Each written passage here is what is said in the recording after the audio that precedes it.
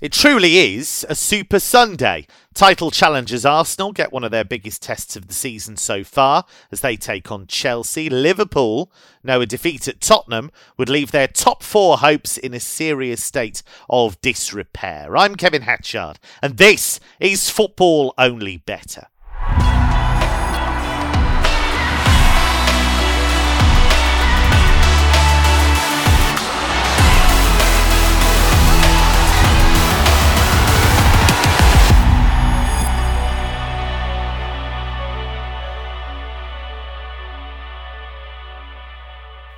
Top class fixture list, top class team. Betting behemoth Mark O'Hare has been crunching the numbers in the bet cave. Mark, let's kick off with Chelsea Arsenal. Market can't really split them on the exchange. Chelsea the slight favourites at 2.7, Arsenal 2.8. So how do we attack this? Is it a good thing because it lets us bring draw no bet into play and things like that? How do we look to approach this market? Yeah, it's a tricky one. As you say, it's almost at a pick 'em really. So the market's giving a lot of respect to Arsenal, and I think a lot of it is deserving too. Really, the way they've played so far this season. There are a few doubts creeping in after a couple of sloppy performances at Southampton and Leeds, but they answered those critics in emphatic fashion really with that win against Forest, especially so in the second half.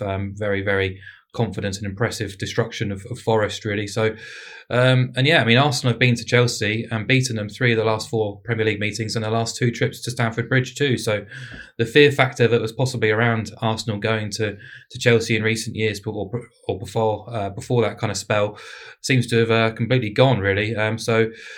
And then you look at Chelsea, and I think you can be asking questions really after that performance they put in against Brighton. They were pounded in that match, and I think alarmingly they were bullied in midfield, didn't really offer any protection for that defence. There's still obviously a big gaping hole from where N'Golo Kante would normally be. That is a concern considering they're playing an Arsenal team who have tended to dominate that area of the pitch so far this season. They're winning the battles as well as the sort of flair stakes too. So they've got a lot of protection for their defence, and at the minute, I've got, as I say, a few question marks about Chelsea. Potter's been sort of toing and froing really with his tactical and personnel changes from game to game, mostly to keep his team fresh. He's also still trying to find out new ideas, his best team, his best system too. So I personally don't like Cucurella or Chalobah filling at centre-back in a back three. I'm also not a fan of Sterling utilised at wing-back either, but midfield really is the key battle area for Chelsea coming into this match, and it used to be an area of strength, or at least defensive it was under Thomas Tuchel as well. But I sort of doubt Chelsea at the minute, but at the same time I look at that price and think, do they really deserve to be that big at home to Arsenal? And you look at the facts really, Chelsea have scored 17 Premier League goals so far this season. Arsenal have hit 30, so that's a huge difference. And Chelsea have only played 3 opponents in the top 8 already this season, and they've only scored 17 goals. The Gunners have scored at least twice on 9 occasions. On 6 matches, they've scored at least 3 goals as well. So if you look at expected goals, expected points, Arsenal are very much second place across the board behind Manchester City. Chelsea are lagging down in sort of mid-table. You're looking at sort of 9th really. So obviously those are key underlying metrics that are driving these prices first and foremost really. So you can't really disagree that the market is wrong here and say that Arsenal don't deserve to be as short as they are. But it does offer a little bit of, it does make me sort of feel a bit wheezy at backing Arsenal at those prices. But I guess from a Chelsea perspective, they're coming into this game without Kante, Fofana, James. I think Kepa's a doubt. Koulibaly picked up a bit of a knock midweek as well. So I'd be eager to see their team sheet before this match. But at the minute, if I had to, I'd probably look towards Arsenal plus a quarter, because you're still getting around 1.75, 1.8, which is fair enough, really. But both teams to score as well has to be considered as well. I think through COVID times, matches between Big Six teams were pretty numb affairs, pretty drab occasions when we were possibly just hammering the unders in each match. Whereas nowadays, I think the Big Six matches tend to be much livelier, much more to and froing, entertaining. And I think 15 of Chelsea's last 19 home Premier League games now have seen both teams scoring as well. So it's a big stat, and Chelsea do tend to concede at home, whether it's against Big Six or bottom half opposition at the minute. So I expect Arsenal to score, and if they do score, I don't see them losing actually. So I've left it alone just because it's a bit, I'm just not confident backing Arsenal at short prices away at Big Six teams yet. Trader and tipster Emmett O'Keefe is with us. Emmett, Arsenal got that 5-0 win last weekend, the most ruthless destroyers of Forest since the ousted Brazilian president Jair Bolsonaro. See a bit of satire for you there. It's not all just about football. Emmett, this feels like quite a big test of Arsenal's title credentials, doesn't it? We know that they can duff up weaker teams at home. We know they've beaten Liverpool at home, so fair play for that. But they've lost at Manchester United already. This is one they dare not lose if they want to still be considered as a team that actually could push City. Absolutely, as Mark outlined with kind of Chelsea's injury problem, this is a major opportunity for Arsenal. I know people say kind of luck balances out over the course of a season, all that goes kind of cliches, but sometimes it doesn't. Sometimes they're good times to face team, and this is a great time for Arsenal to face Chelsea with their injury problems and Graham Potter kind of trying to kind of maybe transition their style away from Thomas Tuchel. If you look at just the raw expected goal difference numbers this season, Arsenal have had maybe slightly easier fixtures, but they're not far off Man City in terms of expected goal difference now, whereas Chelsea have like a -1 expected goal. Chelsea are close to mid-table. I think Chelsea's form and squad are both really causes for concern, I would say. I know kind of combined 11 talk is better left to the kind of the clickbait merchants or kind of Roy Keane, Graham Souness debates, but I would genuinely say I don't think there's a Chelsea player that would get in Arsenal's front four at the moment. I think, and if we're looking ahead to the World Cup, there is no football reason to pick Raheem Sterling over Bukayo Saka at the moment. Bukayo Saka is just a superior player. He works harder. He's a better dribbler. He's a more vibrant and kind of energetic player, I would say. I just think that the difference in attacking threat on both sides is really stark. Like Gabriel Jesus, I know is on a kind of a run without scoring, but he's still contributing massively. I think I didn't think he had this kind of centre forward playing him. He's 5 assists this season. I think the likely outcome for him, if he stays fit, I think he'll probably score maybe 12 or 13 goals, but he'll get double figure assists. And like if he hits maybe 25 goal contributions, goals and assists, like that is their elite numbers, and it's kind of like he's a kind of a souped up lack from what Lacazette was doing last season. He's given them the link of play, but also the work rate and the power and the threat in behind. Gabriel Martinelli's really breaking out. And I think as I was listening to a podcast this week, and the kind of contributor was kind of saying that outside of Kevin De Bruyne, maybe Martin Odegaard is close to the best number 10 in the league, and I tend to agree with that. I think Odegaard's a really outstanding player. So I think, while like Mark said, I think you're probably a little bit hesitant just to trust Arsenal away from home, given what we've seen in past years at the price. If you were backing any team, I think it would have to be Arsenal. It'd have to be Arsenal drawn a bet here, I would say. See, Emmett's allowed to listen to other podcasts. You at home are not. As long as you've listened to these two, maybe I'll allow it. But you have to listen to the Saturday show and then the Sunday show. Master of the Sustainable Edge, Mark Stinchcombe, is in our starting side once again. Stinch, Chelsea smashed at Brighton last weekend. He's trying things, isn't he, Potter? Raheem Sterling at wing back. He's not really a wing back, is he? He just happens to be in that area of the pitch. But there are some weird and wonderful things being tried, and some of them are working and some of them aren't.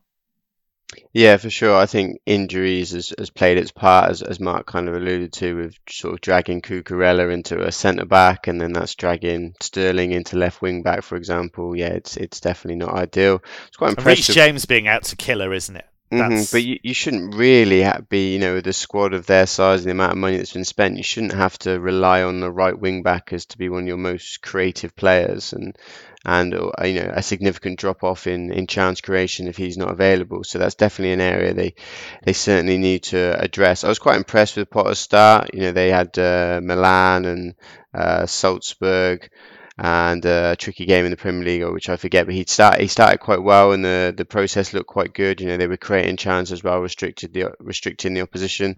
But yeah, it just seems to have hit a bit of a rocky period. Don't really know what's quite going on there. Obviously, Arsenal a lot more settled, been playing the same way for the whole of the season, a very settled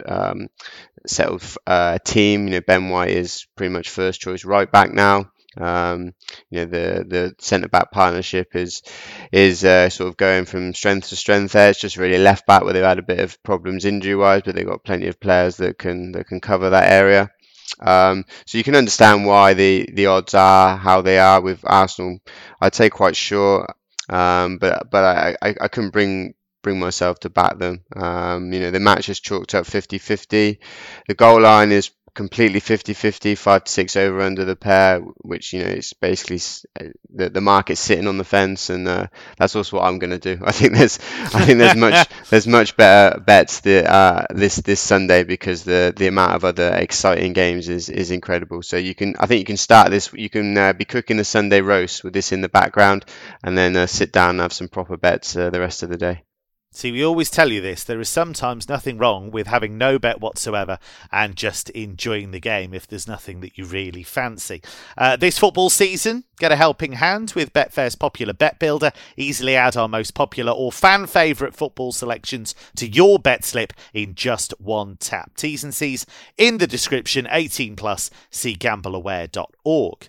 Now, appropriately for Halloween week, Tottenham scared the living daylights out of their fans on Tuesday as they flirted with disaster in the Champions League before they eventually won at the Velodrome against Marseille to actually clinch top spot in their group. Liverpool finished second in theirs despite their win over Napoli. The two teams meet in North London on Sunday. Mark, Liverpool are the 2.22 favourites here. They were held twice by Spurs last season. That price does not seem remotely reflective of where Liverpool are at right now. No, not at all. I'd be running a mile from that price, to be frank about it. But I guess if you take a step back, you'd probably want to oppose both teams coming into this match, probably, because Spurs, I know they come off that high of midweek, but they're pretty. That's a good Super Sunday tagline, isn't it? Oppose both teams; they're both rubbish. Yeah. Well, the conundrum of Tottenham is how good are they? Are they actually any good at all? Because they were fortunate in midweek against Marseille. Again, we've said that so many times. Don't start playing until the second half, which I guess is similar to Liverpool so far this season, allowing opposition teams the first goal. Now this is what's crazy, right? Sorry, Mark, but you're absolutely right. Like, I was at Spurs for their game against Sporting recently in the Champions League, and what was utterly remarkable, it was a game they knew they could go through to the last 16 with a game to spare if they won. Sporting is a largely young side, got there, and for the first 15-20 minutes, Spurs just sat off and let them play. And Sporting should have been nervous, should have been overwhelmed a bit by the crowd, maybe. They're a very good side, Sporting, but, it should have been more stressful than it actually was. First 20 minutes, Sporting were just allowed to play, and you could almost see them looking at each other going, this is far easier than we thought it was going to be. And I'm not sure that's sustainable for Tottenham. I know he wants to draw teams onto him and hit the space in behind, but they're going to have to mix it up a bit more, aren't they?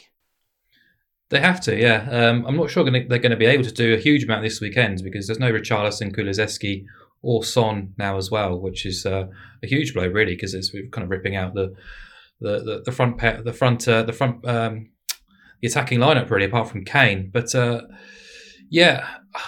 just find Spurs really puzzling at the minute, because this is not the kind of performances we associate Antonio Conte with when he was at Inter Milan. They were much more proactive about their approach and quite happy to go for teams, whereas Tottenham seem just obsessed with, as you say, inviting teams on and trying to play on the counter-attack at the minute. But perhaps stylistically this match will suit them, because Liverpool aren't exactly going to sit off them. They're going to take the game to them, and there will be opportunities and transitions, and there will be space to exploit there. But as I say, both teams have made remarkably poor starts in the first halves of games, conceding opening goals far too regularly too. And Tottenham fans are getting agitated, sort of likening Conte's reign to Mourinho and Nuno, really, because of the conservatism, really. And you can't really disagree with that. It's not been, apart from the results, which has masked everything, it's not been thrilling to watch so far. But I think the Son injury is a big blow. I was quite confident on Tottenham plus a quarter, which I think was a nice price. But actually, since the news that he's fractured his cheekbone, is it, or his eye socket? It's his eye socket. I think he's got to have surgery to stabilise that area. So it's a bit more serious than we thought it was, actually. Yeah, so following that news, there's been a further drift on Tottenham. So you can actually get them plus half a goal on side, around 1.8 in this match, which even without Son, is quite appealing actually, because it's very difficult to trust Liverpool at the minute. Their sort of diamond shape was exposed by Leeds of all teams last week at Anfield, the first home defeat in front of fans for over 5 years. They're struggling to find their own system to suit. Injuries, lack of balance, you name it. We sort of mentioned it all, but most alarmingly for me about Liverpool is their defensive numbers. They've had, I think, the best defence, or at least one of the best defences in the division for the last 4 years or so. They're now ranking 10th for expected goals against, allowing 1.64 per game through the first 12-13 games. They've conceded at least one expected goal in every game since August in the Premier League. In the last 3 games against West Ham, Forest and Leeds, they've given up an average of 2.27 XG. So, if West Ham, Forest and Leeds can create high-value chances and opportunities, there's no reason why Tottenham can't. You'd probably say Alisson is the only one of that sort of back line, that rear guard, who's playing above themselves right now or playing anywhere close to par. So I know Spurs have got a pretty wretched head-to-head record against Liverpool, but as you say, last year, 2 draws between the 2 teams. So there's no reason why Spurs can't do similar. Liverpool are winless in 5 away Premier League days this season. They've taken 7 points from the last 6 games. They just look too short for me, but I think the draw is a big runner again. But if I had to, I'd be with Spurs plus half a goal. Well, it's worth bearing in mind you can get a £5 free bet by staking a £5 bet builder on Tottenham against Liverpool. T's and C's in the description, 18+, see gambleaware.org. So what we're going to do for you is put together a little bet builder for this game. Stinch, I'm going to start with you. What would you throw into the bet builder pot for this one? I quite like Tottenham to get over 1.5 cards. They've picked up 26 cards so far in the league this season, so an average of 2 per game, and I think it will likely play out that they will sit back and try and counter, and if they do take the lead, which Liverpool have been obviously giving up that first goal a lot recently, then they'll be even more compact and try and stop Liverpool in transition. And I think that with that, the likes of Højbjerg and Bentancur biting in the central midfield, Oliver Skipp likes a yellow card, even Kane himself likes a yellow. You've got Romero in defence, which is Mark's favourite player, for a card. So yeah, I think there's lots of players there for potentially. So I think this one doesn't have to rely on game state either. I think as I say, Tottenham averaging 2 cards per game anyway. Yeah, I think Romero would get booked in a game that was on the moon, just involving himself, to be honest. He's a very intriguing player to watch. Emmett, I'm going to go with you. Yeah, the angle I like here is, I think the lad to say, you don't need to be a football expert to know the way this game will go in terms of Conte parking the bus and looking for kind of direct balls to kind of Kane and Moura. Just one small point here I'll just make about Spurs was that obviously Antonio Conte's forgotten more about football than I'll ever know, but I'm just surprised he hasn't tried Jed Spence at wing back. The Tottenham are a team crying out for, I think, pace and kind of attacking output from the wing back positions. They aren't really getting that from Ryan Sessegnon, Emerson Royale, and Matt Doherty hasn't played that well since having a fairly serious injury. And it does strike you of a bit of a kind of a power struggle within the club with Conte maybe not that happy that Spence was signed and wanting kind of a more experienced player. But in terms of kind of bet builder selection, I like Darwin Nunez to have 2 or more shots on target. It's around 11 to 10 at the moment. Only Mitrovic and Erling Haaland are averaging more shots per game than Darwin. We know that we can't guarantee his finishing by any means, but I think in a game that Liverpool should dominate possession, I'd expect Darwin to get plenty of shots off. I think at odds against is a little bit of value there. Yeah, I think Liverpool fans are really starting to warm to Darwin Nunez. He's an absolute wrecking ball in attack, so unpredictable. So I think he's going to be exciting going forward. Mark, what have you got for us? I'll take Tottenham double chance then. Just on the basis that Liverpool are just too short for me at the minute, despite those injuries to Tottenham. I think they're more than good enough to take a point, regardless of how they set up in this match. And actually, as I say, I think stylistically it might even suit them to invite Liverpool on, who will be proactive in this match. So, I'll take Tottenham double chance. And that comes out at 11 to 2. So very intriguing bet builder. We've had some good success with those this season, so worth keeping an eye on. The Unai Emery era begins. Yes, Aston Villa take on Manchester United, who were in Europa League action in San Sebastian on Thursday. We don't know at the moment how they got on. Emmett, Villa are 3.65 here to take the win. Just has that vibe that Emery might be able to organise them, make them really difficult to break down. United aren't that fluid at the moment going forwards. Can you see an upset here? Definitely see an upset. I think it's kind of a tricky game to call, but I think anyone who watched the United v West Ham game last weekend will be aware this United team's far from the finished article. I think the kind of positive from United fan point of view is that you are seeing kind of player improvements. Diogo Dalot's gone from being a guy who I thought was kind of a mid-ranking fullback who wasn't up to this level to being actually a really solid contributor. Some of the defensive headers he made in that game were superb, and he looks one of the better right backs in the league, which I didn't see coming. Martinez at centre back is playing really well. He's kind of all the talk already this season, him being too small is being quashed again. I think he's looking excellent. Marcus Rashford's clearly improving in terms of, I think you kind of always a good sign with the coach is that you're seeing players getting different aspects of their game.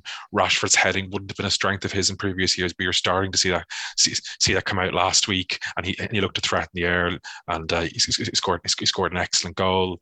Both Casemiro and Eriksen just bring that kind of different level of quality from what kind of Fred and Scott McTominay brought. But having said all that, United in possession are far from the finished article. We saw West Ham really push them back, and it's never a good sign when a kind of a top team is resorting to long kickouts against a team. West Ham are a decent team. United shouldn't be booting the ball long. I don't think Erik ten Hag will be happy with them booting the ball long.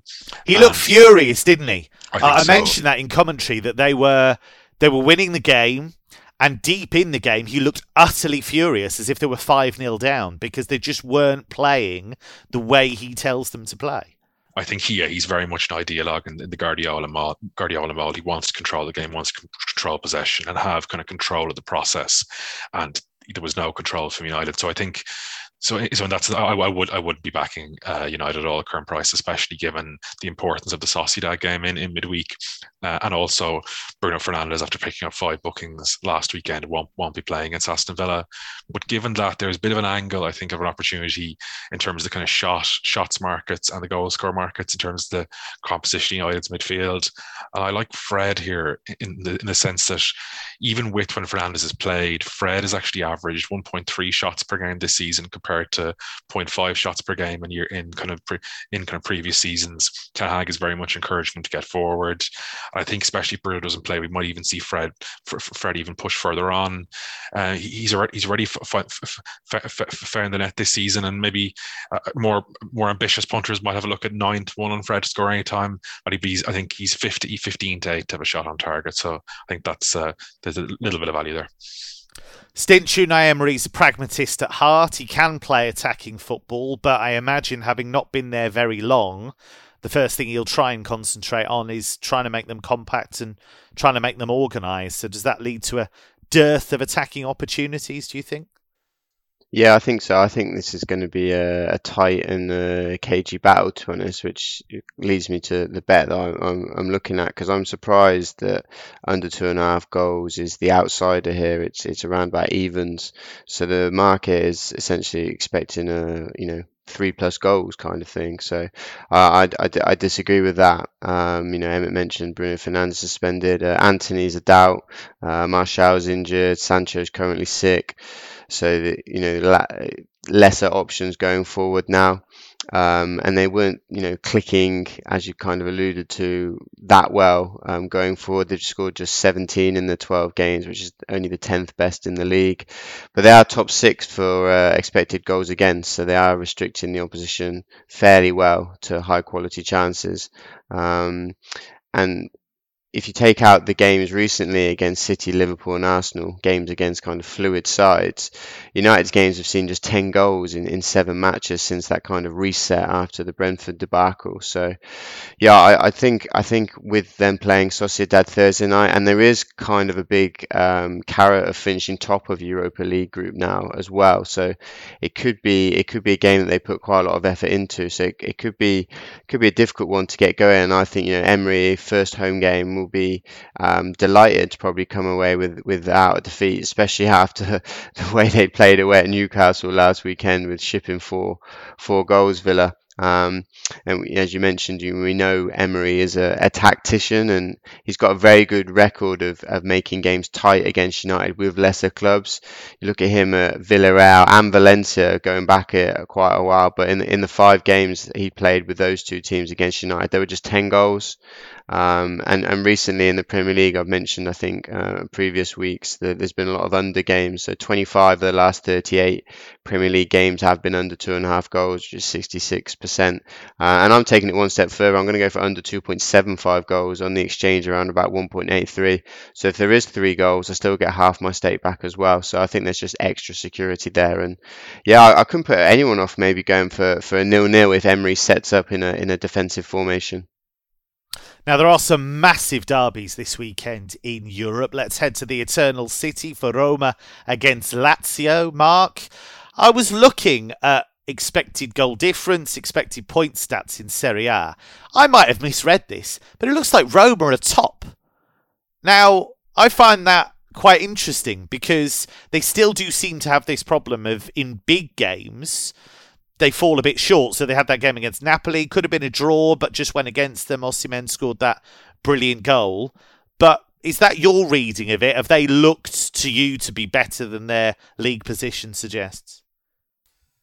Yeah, there's a lot of hype around Roma this season, and I think largely their performances have matched the hype to a certain degree, but they're just falling down, as you say, in key moments, and perhaps Tammy Abraham's lack of form has contributed to that. I think he's only got 3 goals so far this season. He's probably hit the woodwork more often when he's scored goals so far this season. He's been quite unfortunate, and his lack of confidence is certainly hampering things. But I just wonder whether this match can be a bit of a reset for him, being a huge derby against Lazio. Roma are the nominated home team coming into this match this weekend. And yeah, the data does suggest that they are one of, if not the best team in Italy, which we know Napoli right now are the best team, but Roma are certainly up there in terms of their performances.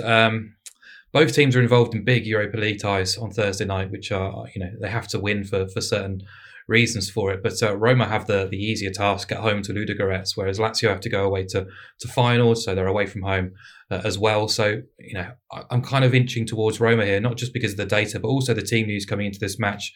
Lazio are going to be missing 2 of them, most important personnel. Ciro Immobile, who's been sidelined for a while. He has trained this week, but it's far too early for him to be involved. So he might be on the bench, but he's not going to be starting. And also Sergej Milinkovic-Savic picked up an unnecessary and harsh yellow card last weekend, which provoked a lot of fury and frustration from the Lazio camp, because it means he's now suspended and absent, which robs Lazio of 2 really, really key players. It means Pedro and Zaccagni will probably lead the line, both more than able, more than capable, but certainly not as clinical as Immobile. And in midfield, Milinkovic-Savic in these kind of big games does dominate that area. So they're big losses. And Lazio, after putting in a tremendous performance away at Atalanta to win, really kind of shocked last weekend to lose 3-1 at home to Salernitana. And it wasn't that 3-1 defeat, Salernitana fully deserved that as well. They put on a really good show, particularly in the second half. And there is a feeling now that Lazio are overachieving, particularly in a sort of defensive format. If you look at the same sort of underlying metrics, they're ranking 9th on expected points, 9th on expected goals. So their process hasn't been anywhere near as strong. So, yeah, Tammy Abraham isn't in form. There's no Dybala. Spinazzola's probably missing 2. But Roma can still call upon Pellegrini, Zaniolo.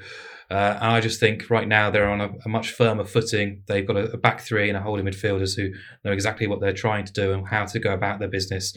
I just think Mourinho in these kind of big games, you don't really want to oppose Roma, particularly with Lazio, missing those 2 key players. So I thought the price on Roma to win was fair enough, but you can actually get them minus a quarter at 1.8, which means if the game ends in a draw, we only lose half of our stake, with the other half returned. We get paid out if they win at 1.8. These kind of derbies, although played at the sort of same venue where both teams effectively at home, do tend to go the way of the nominated home team more often than not. Bit of a quirk, really. But yeah, I do fancy Roma this weekend at those prices, basically down to the team news as well as the data. 2 northern powerhouses go head-to-head. Juventus against Inter, always known as the Derby d'Italia. Stinch, this is a cracker. Inter, it strikes me, are in very, very good form right now. I know they lost to Bayern in midweek, but it was a meaningless game, really. But in general, they've really picked up. Juventus, so many injuries, still at well short. Yeah, I think this is a very similar approach to Mark's Roma bet, which basically to oppose Juventus because of their injury crisis, essentially. Inter chalked up as 13-10 favourites, so you can actually have a bit of security and back into minus a quarter on the Asian handicap on the exchange around about 2.1. So again, if it finishes in a draw, you get half your stake back. Yeah, I think with Juventus likely to be without or have doubts over Moise Kean, Vlahovic, Di Maria, Paredes, Bremer, McKennie, Pogba, and De Sciglio, I think you have to be opposing Juventus. I think eventually they'll be happy with a point here. I think Allegri will set up in that manner. So it'll be on the initiative will be with Inter from the beginning. I mean, you look at Juventus against PSG in midweek, they're forced to play 6 players that I assume probably would be teenagers, but actually they're all like early 20s. They had to basically go and fetch them from the under 23s that would never ever envisage ever playing for Juventus, be one of those that they loan out or send out permanently at some point. So the fact they had to use 6 of those was a real stretch. And we've seen them in how bad they've been in the Champions League, lost 5 of their 6 group games, and lucky to be in Europe, really, in a way. Yeah. And if you said it was 50-50 shot between them and Maccabi Haifa, who finished third at the beginning, you'd have said no chance. And you look at them in Serie A, it's not been as bad, but they are overachieving defensively. They're the biggest teams in terms of expected goals differential versus the actual goals conceded, and across all the competitions they've lost all 4 games where they've been priced up as underdogs. So the market in the games the market doesn't expect them to do well in, they have lived up to expectations there. Inter have stuttered this season. They did start very, very poorly, but as you mentioned, they have seemed to have turned it around recently with just that 1 defeat in 8. And against Bayern, they did heavily rotate, and they had full eyes on this fixture. They weren't interested at all, I don't think, in the game midweek. Lukaku is a slight injury doubt, but he has been absent for quite a few games. I still think they have enough firepower in Lautaro, Edin Dzeko, Joaquin Correa. Barella's added goals to his game, and you've still got the likes of Mkhitaryan and Çalhanoğlu you can call upon as well. Generally, the matches between these teams are quite tight. There were 4 meetings last season. Inter 1-1 and the other 3 were draws. But actually, in the 2 cup games, Inter went on to win in extra time. So I think Inter ultimately will do have that superiority. And with Juventus's injury issues, I think Inter could get it done in 90 minutes essentially. There was another bet that I think was looking at was over 2.5 goals because it's chalked up as the outsider here. And as I say, generally these games between these two are quite tight, but staggeringly 17 of Inter's last 19 games in Serie A have been over 2.5 goals.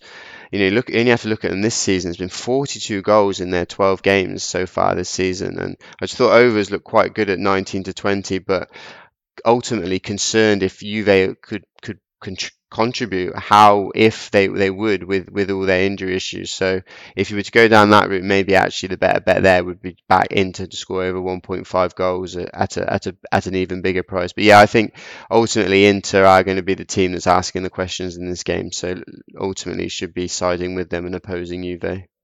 To the beautiful Spanish city of Seville.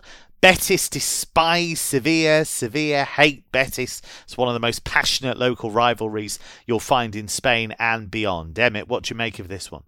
Yeah, this is definitely a game I have circled on the bucket list, hoping to get to in future years. Despite we know Jorge Sampaoli has come in as Sevilla manager in recent weeks, and he has made them slightly more competitive. But Sevilla still sit in the relegation zone, and their expected goals numbers suggest that's by no means a false position. Whereas Betis are kind of are kind of fairly strong contenders for a fairly open top 4 race in La Liga, and again the XG numbers say they may be slightly worse than that, but even still, I think Betis are a pretty solid team. And then I think Sevilla, even with some improvement expected under Sampaoli, look kind of a more of a mid-table, bottom half type team. And given all of that, we're getting around 2.2 on Betis here. Looks more than fair to me. I was thinking the price in my head, I'd have Betis slightly odds on. So I think there's definitely a bit of value here on Betis. It's the Dutch version of El Clasico, or Der Klassiker, this weekend as Ajax face title rivals PSV. Stinch, this is a cracker because they're both going really well in the Eredivisie at the moment. Yeah, first v second, I think this could be an absolute blockbuster. Ajax chalked up as 4-6 favourites, over 2.5 goals. No surprise, very short price at 2-5. I mean, they met in the Super Cup at the beginning of the season. It finished 5-3 to PSV in Amsterdam, and I'm hoping that that's basically the template for what we might see on Sunday afternoon. Ajax have scored 38 goals in their 11 games. PSV have scored 40 in 12, and it's just 1 point separating them. It's been over 2.5 goals scored in 14 of Ajax's last 15 at home, over 2.5 in 15 of PSV's last 17. So it's no surprise really the goal line is at 3.5 and overs is priced at 11-10. But I think if you're backing 4 or more goals, why not back both to score at least 2 at 14-5? I think there's a massive difference there between 11-10 and 14-5. And I don't think there's anything to suggest we should basically see a basketball match and similar to what we saw in the Super Cup. PSV, obviously slightly weaker of the two. So no surprise to see in their big games this season. There's been a glut of goals. 4-3 against Feyenoord. There's 2-2 against Monaco. 2-2 against Rangers. And then you look at Ajax when they've been the weaker of the two in their matchups. They lost 4-2 v Napoli, 6-1 v Napoli, and they caused Liverpool loads of problems. They lost 2-1 and 3-0, but definitely I think Liverpool were fortunate to essentially come away with a 5-1 aggregate win there. Definitely could and should have been closer. I just can't not see goals with the likes of Mohamed Kudus, Brian Bobby, Steven Bergwijn, Berghuis, Tadic for the home side up against Cody Gakpo, Xavi Simons, Guus Til, Joey Veerman. Van Nistelrooy seems to have done a fantastic job to have got them all singing from the same hymn sheet immediately. Simons and Til obviously came in during the transfer window. Veerman only came in last season. I think both teams to score. Both teams to score. It's only 2-5. If you ask them to basically do the same again, it's 14-5, so nearly 3-1. Yeah, I think that's really, really nice. And then there was another bet I quite like, which is if Mohamed Kudus starts, and if he starts as a central striker, I quite like him at 9-5 to score. Wow, is that what he is? 9-5? Yeah, considering Ajax are 4-6 and it's a goal-heavy game, I would price him closer to sort of 11-10, 6-5. Yeah. He's got 15 goals in only 21 starts in his Ajax career, and he's chalked up as only the 5th most likeliest, when I think he should arguably be the 1st or 2nd. Probably the same price as Tadic, given Tadic is on penalties. So yeah, hopefully we get a massive goal fest on the 3:45 it kicks off at Sunday afternoon. Yeah, Kudus looked really good against Rangers in midweek, but then most players look good against Rangers at the moment. Plenty of interrailing around Europe, but before we get to our next destination, we're going to take in another Premier League game. It's the James Tomkins Classico between West Ham and Crystal Palace, Emmett. Yeah, kind of an somewhat interesting game here. I think my main... I like that you started with interesting and thought, that's a bit strong. I'll downgrade that to somewhat interesting. Yeah, I think there will be definitely better football matches on Sunday. But I think the most important thing for this podcast is can we make money on the game? And to me, this stood out as the best value bet of the Premier League this weekend. While West Ham sit behind Palace at the table, the XG numbers would suggest that West Ham are a better team. West Ham's XG numbers are better than both Man United and Chelsea, sitting around 6th or 7th, whereas Palace's XG statistics are more in line with Everton on the verge of the relegation zone. Some of that is due to kind of Palace's having kind of difficult early season fixtures. But I've been pretty concerned how bad Palace have been recently. They were badly beaten at Goodison Park, and I watched their board draw at Leicester a few weeks ago, and they were extremely fortunate to get a point. They've only managed 0.3 XG against Leicester, who had one of the worst defences in the league at that point. They have tightened up recently, but even still, that was quite alarming to me. Having watched Palace a lot last year, Conor Gallagher was a massive player for them, and probably even more important than Wilfried Zaha. I think they really are missing him in terms of linking that midfield and the attack. And Palace are, I think, a team of have declined quite a bit from last season, where they were kind of pushing towards top 7, top 8 in terms of the XG. And even though West Ham are playing in the Conference League on Thursday, this is a much improved West Ham squad. I thought Thilo Kehrer was really excellent against Man United, and he's clearly improved them. I think Jarrod Bowen's kind of coming towards the form that's kind of got him in the England squad, and will be extremely motivated to try and make that. And all in all, I'd West Ham closer to probably 185 in the exchange in terms to win this game, and you can get them around 2.0. I think that's plenty of value, and they look kind of a banker for all Sunday accumulators to me. And Mark O'Hare in his back pocket, of course, has a ticket to Liga. What have you got for us, Mark? Goals, I imagine. Oh, absolutely, yeah. The game between Lille and Rennes. We talked about Lille going to Lyon last weekend, expecting goals. We didn't get them. It ended 1-0. Ended Lille's 3-game winning streak. They lost the match. But they can take loads of confidence from that game. And Paulo Fonseca, their head coach, was really kind of full of praise for his players after it, because they won the shot count 15-5. They had 8 attempts from inside the penalty area. Really did everything but score in the game. So they'll feel that they're more than capable of kind of righting those wrongs this time around. So they're at home against Rennes involved in European action on Thursday night. But Lille are projecting as a top 3 team in France right now on expected points and various different rating systems. That was the first time they'd failed to score all season in Ligue 1, and only PSG have scored more goals than Lille this season. We've talked about the individuals in forward areas as well as the approach under Fonseca. It is front foot, it is proactive, it is progressive. So I expect them to get on the score sheet this time around. Unfortunately, things aren't quite as serene defensively. There is a bit of fragility about them, particularly when they're coming up against kind of the bigger teams in France so far this season. So although it was very early in his career, his Lille career, Fonseca's Lille career, PSG scored 7 here back in August. Monaco have scored 3, Nice 2, Lorient and Marseille have each scored at least twice against Lille this season. So I was looking at over 2.5 goals and both teams to score here, around about even money. Obviously, Ligue 1 has been high scoring this season. Lille very much offensively minded, but Rennes too are very much front foot too, and they're in fantastic domestic form at the minute. Unbeaten in 9, 7 wins in that spell. They've won their last 5, scoring 14 goals. They only failed to score once since the opening weekend of the season. And their matches are actually averaging 3.08 goals per game as well. So all 6 Rennes away games have seen both teams score. 9 of their most recent 11 across all venues in Ligue 1 have broken the over 2.5 goals barrier. And as for Lille, overs in 10 of 13, BTS in 10 of 13 already. I think it's got all the ingredients of being a bit of a thriller, really, on Sunday evening. So you've got that to compete with Ajax and PSV. And I think the Derby Capitale is on at the same time as well. So plenty of options for quad screening if you can. Yeah, if ever you wanted to invest in extra audio-visual equipment, I think this is the weekend. That's all we have time for on what is a bumper edition of Football Only Better. Please do remember to gamble responsibly. Lots of other shows on the Betfair network. You've got NFL Only Better. You've got a couple of racing shows as well. We've got a special World Cup preview coming up with some amazing guests joining me and Mark O'Hare. So keep an eye out for that one. From Stinch, from Mark, from Emmett, and from me, it's goodbye for now.